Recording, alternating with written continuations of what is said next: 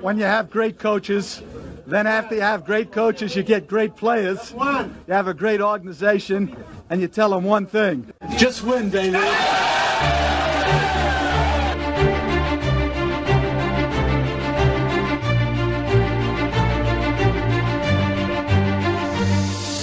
You are listening to Just Pod, Baby, a Las Vegas Raiders podcast brought to you by silverandblacktoday.com. And now your host, Evan Grote. And let's go, Raider Nation. And welcome to the Tuesday Week 5 preview episode of Just Pod, Baby. I am Evan Grote, and this week's episode is brought to you by Silver and Black Today, your home for all the latest news surrounding your Las Vegas Raiders. I'm happy to be here with you this week. If you are a new listener to the show, make sure you click the subscribe button, and don't be afraid to leave me some feedback, whether it's on Twitter at egrote5 or by leaving me a rating and a review on iTunes. I do appreciate all the feedback and interaction with the listeners. Also, make sure, if you have not done so already, download the Week 4 recap that was available on Tuesday morning, episode number 68 with my co-host Mo Moten. We had the chance to sit down and talk with Vic Taper of The Athletic. We had the opportunity to touch on a lot of different topics with him, so make sure you check that one out. It was a real good one. Now, the plan for this week is at the top. I want to take a moment to reflect back on the late owner of the Raiders, Mr. Al Davis. October 8th is the anniversary of his passing back in 2011. I will also take a look at the Chiefs' defense and some of the things that they do well, and maybe where the Raiders can look to try to have some success against the defense of the Chiefs. In segment 2, I'll go over the Thursday injury report as I do every week, and I'll give you my 3 keys to the game. And my guest this week is Blair Kerkhoff, Chiefs beat writer for the Kansas City Star. But as I said, this week, we're going to begin by taking a look back at the life of Al Davis, who did die 9 years ago today, October 8th, 2011, as I mentioned. And I'm sure that many of you remember that game, a very memorable game the Raiders played the day after his death. It was a 25-20 win over the Houston Texans at Reliant Stadium, I believe is the name of their stadium, or Energy Stadium. I can't recall what they call it nowadays, but that was a very memorable game. It was during the Hugh Jackson and Jason Campbell days. The game came down to the final seconds. On the final play of the game, really, with 6 seconds to go on the clock, the Raiders... The Texans had the ball at the Raiders' 5-yard line. Matt Schaub was picked off by Michael Huff. And when I was on Raider Nation Radio today with Q and Scott, Q reminded me that the Raiders had only 10 players on the field at the time. So it was the power of Al. But I remember seeing Hugh Jackson crying as he was walking off the field. Just a very emotional moment for him and really the entire organization. Now, just a little bit about Al Davis. He was raised in Brooklyn, New York, born in Massachusetts, but raised in Brooklyn, New York, and earned his college degree upstate New York, not too far from where I grew up at Syracuse University. And now his career in the NFL began as a scout for the Baltimore Colts in 1954. He left that job to coaching, to take a job in coaching, starting at the college ranks with the Citadel in 1955. Then he was doing some coaching following that at Southern Cal from 1957 to 1959, and eventually got back to the NFL in 1960 as a wide receiver coach for the Chargers. And then, his story and his legacy began with the Raiders in 1963 when he took over as the head coach and general manager until the end of the 65 season. And I believe at the time, he was the youngest head coach in the league at 33 years old. I think I read that somewhere.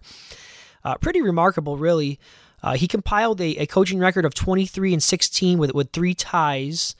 And in April of 66, he was named the commissioner of the AFL prior to the merger. Of course, that was prior to the merger between the AFL and the NFL. And from 66 to 71, Davis was only part owner at that time, but he was also the general manager. And then in 72, that is when he became the principal owner of the team until his passing in 2011, and now we know his son Mark is the principal owner of the team. But he was also inducted into the Pro Hall of Fame in 1992.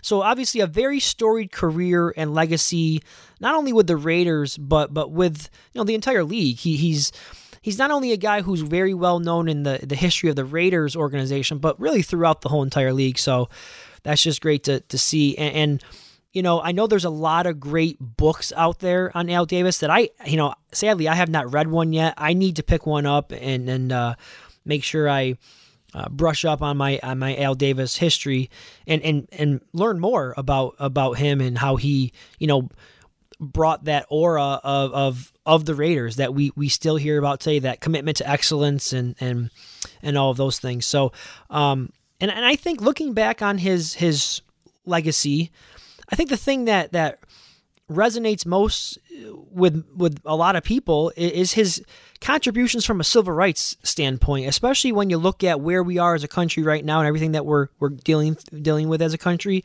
He was very much ahead of his time. He was the first NFL owner to hire an African American head coach in Art Shell, and of course the first female executive in Amy Trask.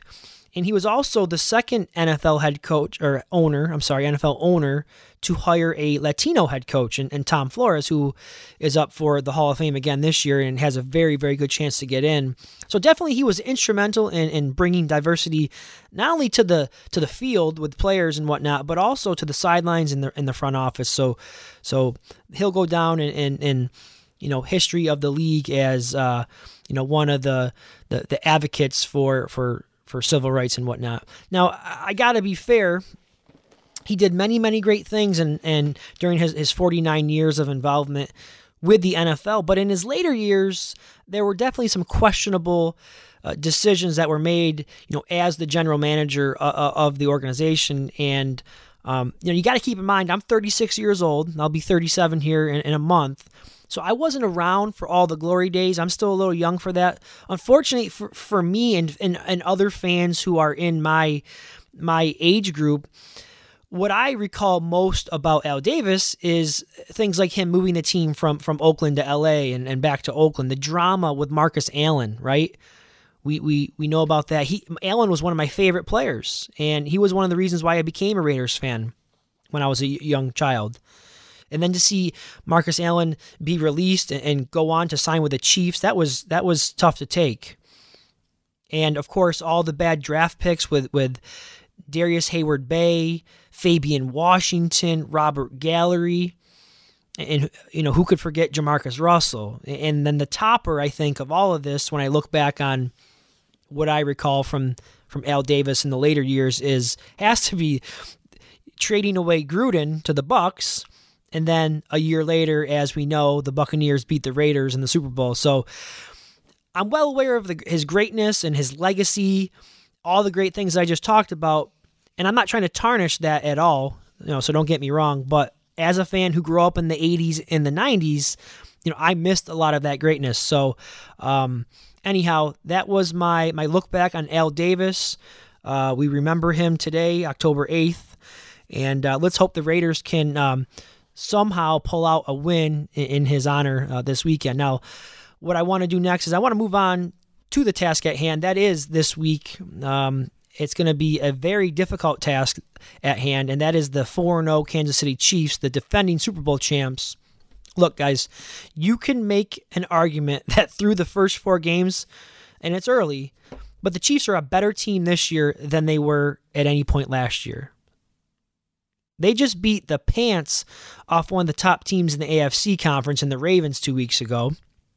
And they beat the Patriots without Cam. So, I don't really know how much weight that carries.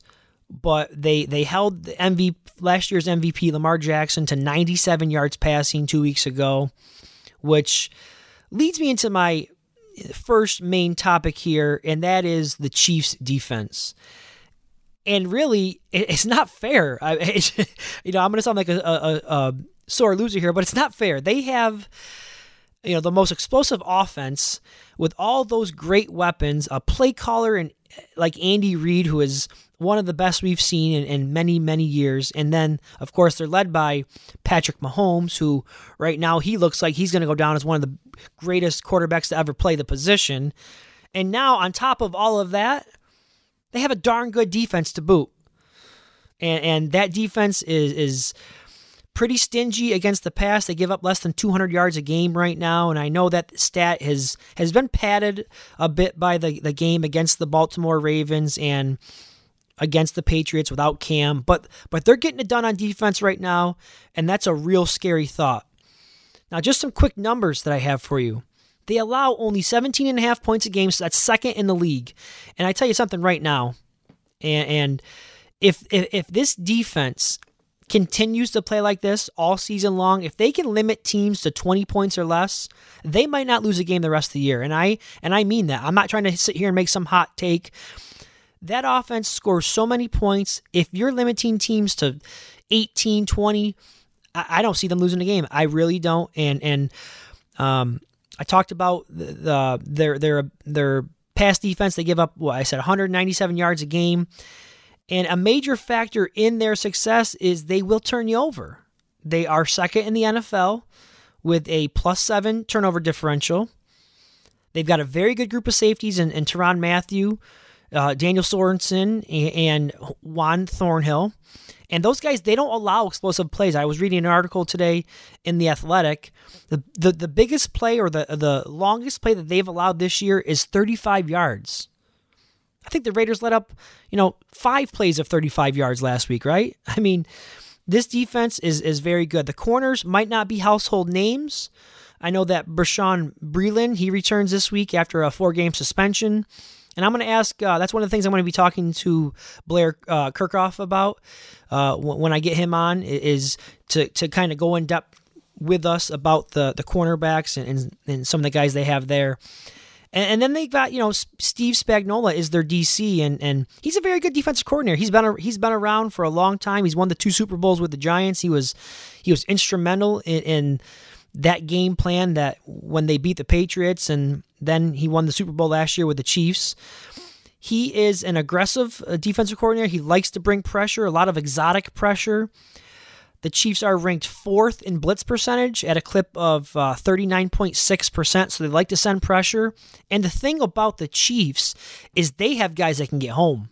Chris Jones, speaking of guys that can get home, Chris Jones, he might be one of the top 5. You could probably even make the argument top 3, right? Defensive lineman in the league. He is a disruptor in the middle. He'll wreck a game if you allow him to. And then they've got Frank Clark coming off the edge. So against a banged up offensive line for the Raiders, that could pose a very big problem. Now, I do think if there is an area that the Raiders could look to expose the Chiefs, it's in the run game. The Chiefs have had 2 games this season where they've allowed 180 plus yards on the ground. One of those games was last week against the Patriots, and that was without Cam Newton, who would have probably added a few more rushing yards. But this could be the week that the Raiders get Josh Jacobs going. He's been kind of a non-factor these last couple of weeks, and I think that has a lot to do with the offensive line being banged up. But based on what I've heard today from offensive coordinator Greg Olsen, they do plan to make Jacobs a big part of the game plan this weekend. So I think that'll bode well for the Raiders offense. All right, that is going to do it for segment 1. And when I return from this quick break, we're going to go through the Thursday injury report. I'm going to give you my 3 keys to the game, and you're going to hear my interview with Blair Kirchhoff, beat writer for the Kansas City Chiefs for the Kansas City Star. Don't go anywhere. Hey everyone, it's Evan Grote, host of Just Pod Baby. I think we can all agree 2020 has been a real kick to the balls. That's why I recommend you start pampering your pouch with Manscaped. Manscaped has redesigned the electric trimmer. The Manscaped engineering team spent 18 months perfecting the greatest ball hair trimmer ever created and just released their new and improved Lawnmower 3.0. Their 3rd-generation trimmer features a cutting-edge ceramic blade to reduce grooming accidents thanks to advanced skin-safe technology pioneered by Manscaped. When I tell you this is premium, I mean premium. The battery will last up to 90 minutes, so you can take a longer shave. The waterproof technology allows you to groom in the shower. One of the coolest features, though, is the LED light, which illuminates grooming areas for a closer and more precise trimming. They've also upgraded to a 7,000 RPM motor with quiet stroke technology. And let's not forget about the charging stand. Show your mower off loud and proud because this intelligently designed stand is a convenient charging dock powered by USB. If you are listening to me speak right now, I want you to experience it firsthand for yourself. Trim that junk of yours. Trust me, your balls will thank you.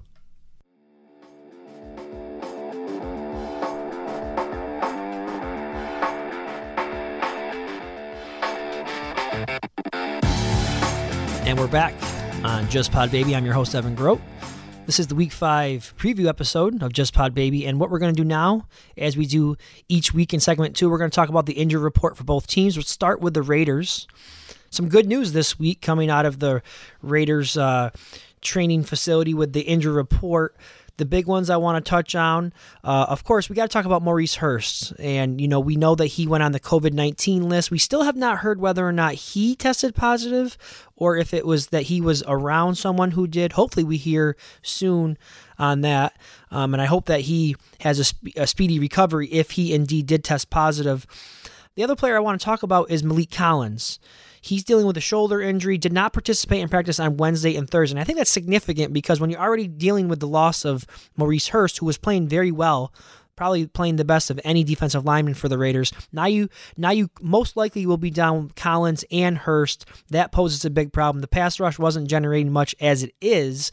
Now you take away those two guys, you got a major problem on your hands. What I think the Raiders will look to do here is you're going to see a lot more of Clelin Ferrell lining up on the inside, and you're going to see more of Carl Nassib and Arden Key rotating in as the edge rusher. So expect to see that.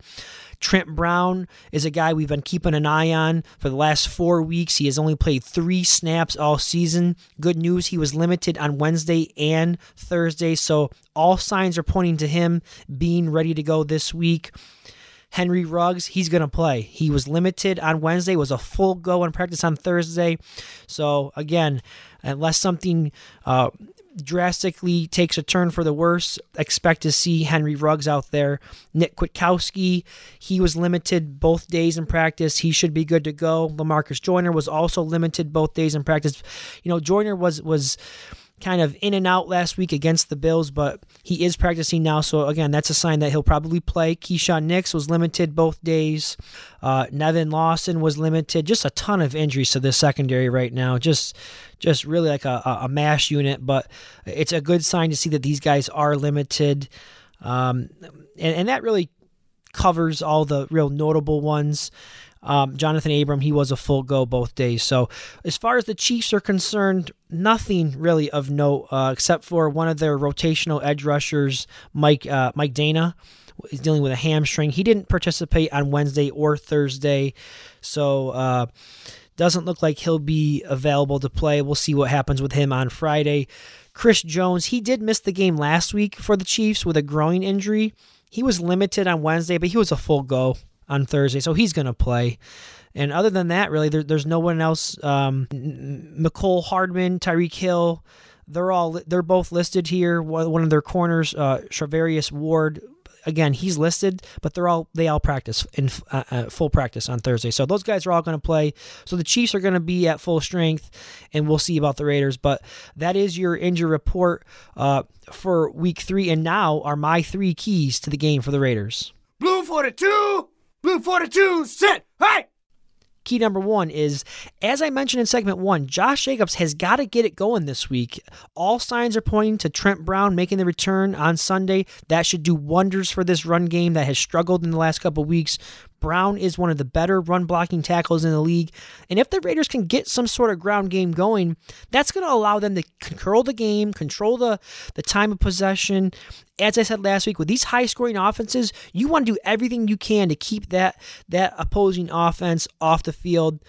The one problem you have with the Chiefs is that they can score so quick, they really don't need a lot of time to score. But nonetheless, if the Raiders want to have any chance to keep this game close, to keep it competitive, Josh Jacobs, in my opinion, he needs 100-plus yards on the ground.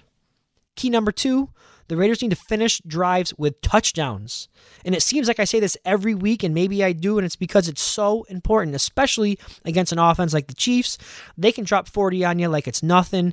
Controlling the clock and controlling the time of possession is one thing, but these drives, if you go on a nice long 8-10 play drive, take 5, 6, 7 minutes off the clock, that's great. But you got to finish. And another thing with that is John Gruden, he might have to take some chances this week. Go for it on fourth down. Take a chance, take a risk, maybe throw a trick play in there.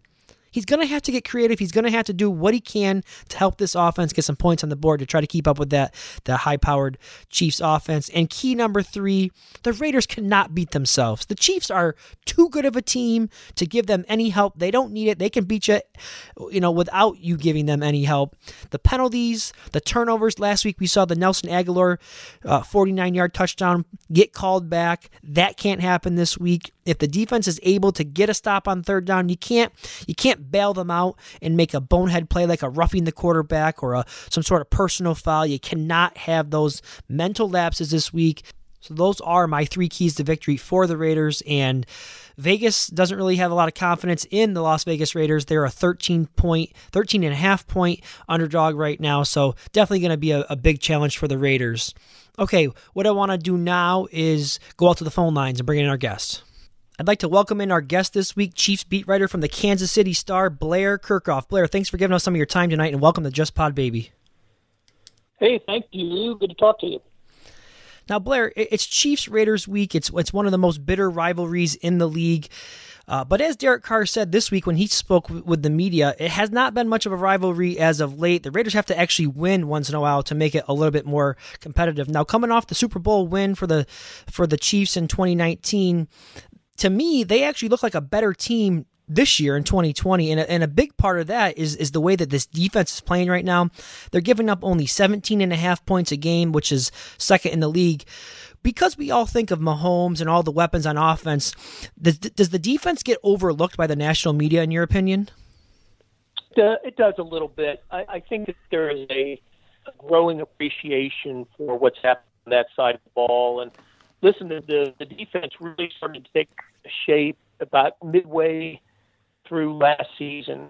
Steve Spagnuolo was in his first year as the coordinator, and there were some real sloppy efforts in the first half of 2019. But tell you what, over the last, I want to say the last six regular season games and through the 3 playoff games, the Chiefs defense was terrific, and that's all the comebacks that the Chiefs made in the postseason, and they were down by double digits in each of the playoff games. As good as Mahomes' offense was, it didn't happen without Chris Jones, Frank Clark, Tyrann Mathieu, and that defense. So, and that unit has carried. It's really started much better in 2020 than it did in 2019. So, yeah, it has been a strength of this. Yeah, and you talked about the second half of last season and how they've carried that into the 2020 season. I heard a stat today that I believe the last 9 games, the defense for the Chiefs has only given up 13 points a game. So definitely playing well. Now, a big part of that Chiefs defense is defensive lineman Chris Jones. He's a monster in the middle for them. He's got 3.5 sacks in only 3 games this year, 2 forced fumbles against the Ravens. I know that he was dealing with some sort of injury. He did miss the game against the Patriots. What can you tell us about the injury and what you expect his status to be on Sunday? Yeah, tweaked his groin toward the end of the Ravens game, so he sat out the Patriots game on Monday night. I think if it had been later in the season and a playoff spot or a seeding line was at stake, he would have played. But they just for precautionary, they kept him out, and so he has been limited participant in practice this week. I think he's going to end up playing on Sunday, and that's that'll be a nice bonus for the Chiefs to get him back. Blair Kerkhoff of the Kansas City Star joins us on Just Pod Baby. Another area of that Chiefs defense that makes them so good is that they turn people over. They have a turnover differential right now of +7, which is second in the league. They've got 5 interceptions, all coming from players in the secondary. And I think that most fans around the league, especially Raider fans, are well aware of the Honey Badger on the back end. But can you give us a little bit of a breakdown of some of the other members of the secondary? Well, yeah, so 2 of those picks belong to L'Jarius Sneed, a rookie 4th-round draft pick who will not be playing. He suffered a fractured clavicle earlier, and so he's out for about half a season. So they do miss him, but they do get back Bashard Breeland, who served a 4-game suspension to start this year.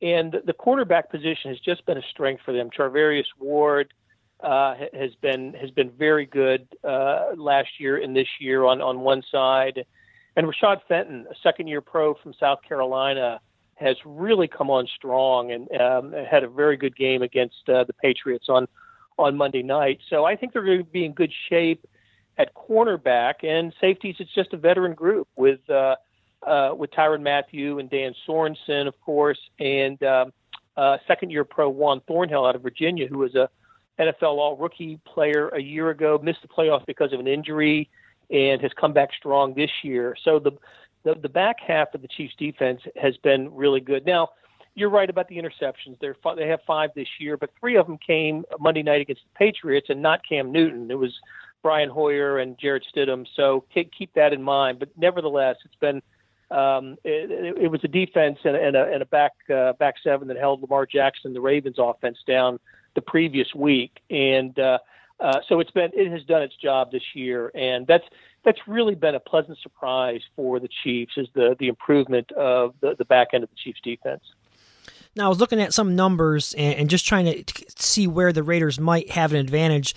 I guess John Gruden could look to try to attack the Chiefs' defense through the run game. From a statistical standpoint, the Chiefs do allow 160-plus yards a game on the ground. Talk to us a little bit about the Chiefs' run defense and if you think Josh Jacobs poses a threat for them this week. Well, I absolutely do think Josh Jacobs had 2 good games against the Chiefs last year, and not only in yards as a running back, but as a receiver out of the backfield. That's where the Chiefs have been vulnerable for each of the last 2 seasons, and I think that's where teams can hurt the Chiefs. They do get. Look, the Patriots had 185 rushing yards on Monday night, and teams can and have run on the Chiefs.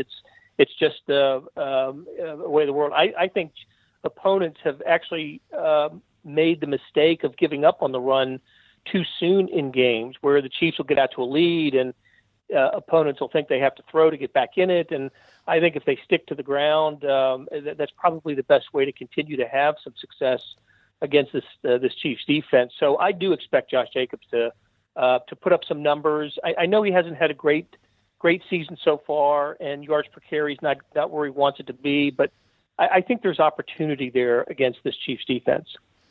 It's a great weapon that the Chiefs have with such a high-scoring offense.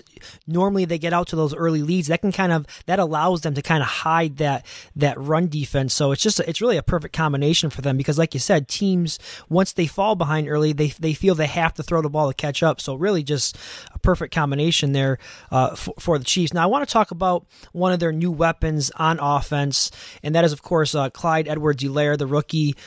He's not the biggest guy, but he runs hard. I watched him play in that first game where he had his big debut there in week 1. Tell us a little bit about his skill set and what he brings and what he does for this offense. Yeah, it was a surprise to a lot of Chiefs followers that they took a running back with the final pick of the first round. A lot of folks were expecting him to go defense and cornerback specific, but it was funny when the certain players went off the board just before Edwards-Helaire. The text went out among Chiefs players, especially Patrick Mahomes, to something to the extent of, we're taking a hard look at Clyde Edwards-Helaire. What do you think? And Mahomes texted back with a big thumbs up and a smile emoji. He was really happy with that and having another weapon in the backfield. And so, look, the Chiefs had a terrific running back in Damian Williams, especially in the postseason. The guy rushed for over 100 yards and had the last 2 touchdowns in the Super Bowl, and he was, expected back. And Edwards-Helaire was just going to work his way in, and then Damian Williams opted out on the season, so the pressure really fell on the draft pick. And Edwards-Helaire responded in that opening game, as you said, and he is he's undersized, but sometimes gets hidden and one of those guys that can kind of squirt through and you don't see him until he gets through the pile. But the bigger threat for him is as a pass receiver in the Andy Reid offense. The running back catches the ball a lot, and the Damian Williams touchdowns I was talking about, one of those was a short reception, and the Chiefs get touchdowns with their running backs through the air, and he is going to be a player like that for the Chiefs. Now, I think he actually should have better numbers than he has right now. I think he's just learning the NFL. I think just like all rookies, not having preseason games has affected him. So I think all rookies are going to get better as the season goes on, and I think Edwards-Helaire falls into that category. Now, you touched on Andy Reid there, so I do want to ask you, what do you think about the marriage between Mahomes and Andy Reid? To from the outside looking in, it just seems like the perfect pairing. I couldn't think of two better coordinator and quarterback in the league. When you have a guy like Mahomes with all the talent that he has and a creative mind and play caller like Andy Reid, not to mention you got all that speed and athleticism that the Chiefs have. But just explain to us how the pairing of Mahomes and Reid really complement each other so well. Well, that was a real key to the successful stretch that Mahomes is on.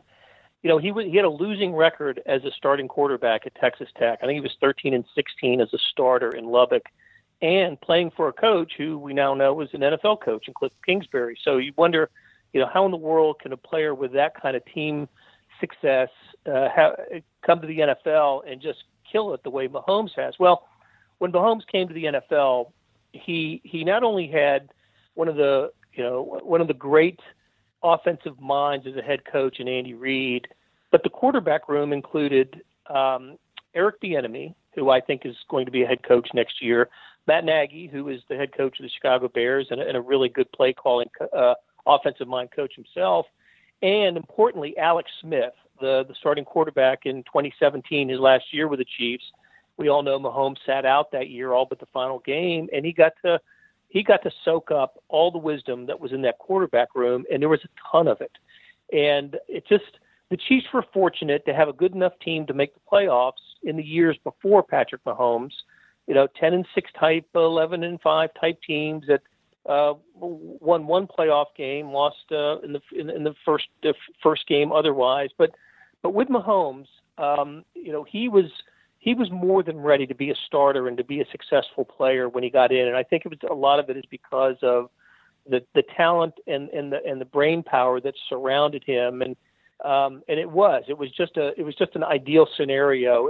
It's not possible for that to happen elsewhere in many other places in the NFL, but it was just this, convergence of events and people, and it's worked out, as well as it could, really, for the Chiefs and Mahomes. Yeah, and you got to give Andy Reid credit. That was his pick all along, and he didn't get selected until I believe it was like I'll pick 13 or 14, somewhere around there. And a lot of teams passed on. A lot of teams that needed quarterbacks passed on Mahomes. So all credit to Andy Reid for making the move and going to get him. Last one I have for you. I know Mahomes isn't a guy who takes a lot of sacks. I see this year he's only been taken down 3 times. Is that more of a product of an offensive line that's pass protecting really well right now, or more so about Mahomes' ability to move around the pocket and avoid the oncoming rush? Yeah, I think it's the latter more than the former. This is not it is a good pass protecting offensive line. It's not a great, it's not a road paving offensive line that creates holes for running backs, but it's, it moves well in space, and it's more nimble than you think of a traditional offensive line, and that fits what the Chiefs want to do pretty well. So now Mahomes will, he does so much damage when he's flushed out of the pocket, and not only does it buy him time to look for receivers and have receivers make adjustments and make adjustments off adjustments and find he's able to find guys, but Mahomes is a very capable running quarterback. He's not flashy like Lamar Jackson or Cam Newton, but he is effective. And I don't have the numbers in front of me, but third and longs are doable for the Chiefs because Mahomes' ability to not scramble out of trouble, not see a receiver, see the defense's back turned to him, and go get the first down. He picked up a 3rd and 18 the other day against the Patriots with a 20-yard run. So that's really key to what the Chiefs want to do, and that's with this offensive line, that's kind of what they're instructed to do. Listen, he's had games where he's been sacked 3 or 4 times, and there will be more games when he's sacked that often. But that's one thing that we've noticed this year about him is he is able to really see the pressure, know where it's coming from, and step aside from it and make something positive happen from it. Blair, real quick, I thought of something that I want to ask you real quick. I know that the Chiefs are one of the teams that are allowing fans. How many fans will be in the stands this weekend? I think they're limiting it to 16,000. So 16K in a 75,000 seat stadium. I don't know if I watched one of the home games on TV, and I think they pipe in some noise as well, as they're doing at a lot of stadiums. So, but there is some natural noise in there, more echoey than anything else, I suppose, and along with the whatever gets piped in. But it's funny to see defensive players, especially, encourage fans to cheer, and I guess 16,000 are doing the best they can, but it's just a really odd sight to see. I know some places like Las Vegas, no fans in the stands, and others have them, and I think more are starting to allow them in. But it's just so odd to see the scattered fans. It looks like an exhibition game or a preseason game from the darkest days of the Chiefs with just 16,000 fans in there. Yeah, definitely. It is weird, especially when you're watching it on TV. But anyhow, that is Blair Kerkhoff of the Kansas City Star. Thanks so much for your time, and enjoy the game, Blair. Okay. Great talking to you. Okay, we're back to wrap this one up. Big thanks again to Blair Kerkhoff from the Kansas City Star. Just some quick thoughts as we say goodbye for this week. Look, I don't think anyone has given the Raiders a real chance to win this game, and how could you with the way that defense have played recently? But look, what I'm looking for this week are some small victories. I need to see glimmers of hope. I'm looking to see if Henry Ruggs and Trent Brown, if they indeed play, I want to see them come out of this game healthy. I don't want to see them re-injuring themselves. Just get through the game. Show me that you're healthy and that you're going to be back in this lineup consistently. I'd like to see Henry Ruggs make a play. If he's out there, I want to see him make a play. Give me something to get excited about moving forward with this team. Can someone on that defense step up and make a play? Maybe someone along that defensive line. Cleveland Farrell, come on, man, you're due. Arden Key. You talked a lot of stuff in the offseason. Let me see you make a play this week. Maybe it's Corey Littleton.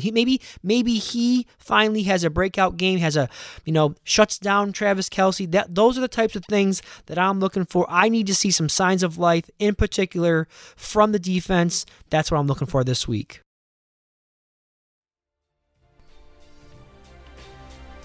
All right, that is going to do it for tonight. I appreciate you all for listening. I'll be back in the lab on Monday night with Mo Moton. We'll be recapping the game from Sunday. Until then, everybody, I'm your host, Evan Grote. Have a great weekend. Enjoy the game. And as always, just win, baby.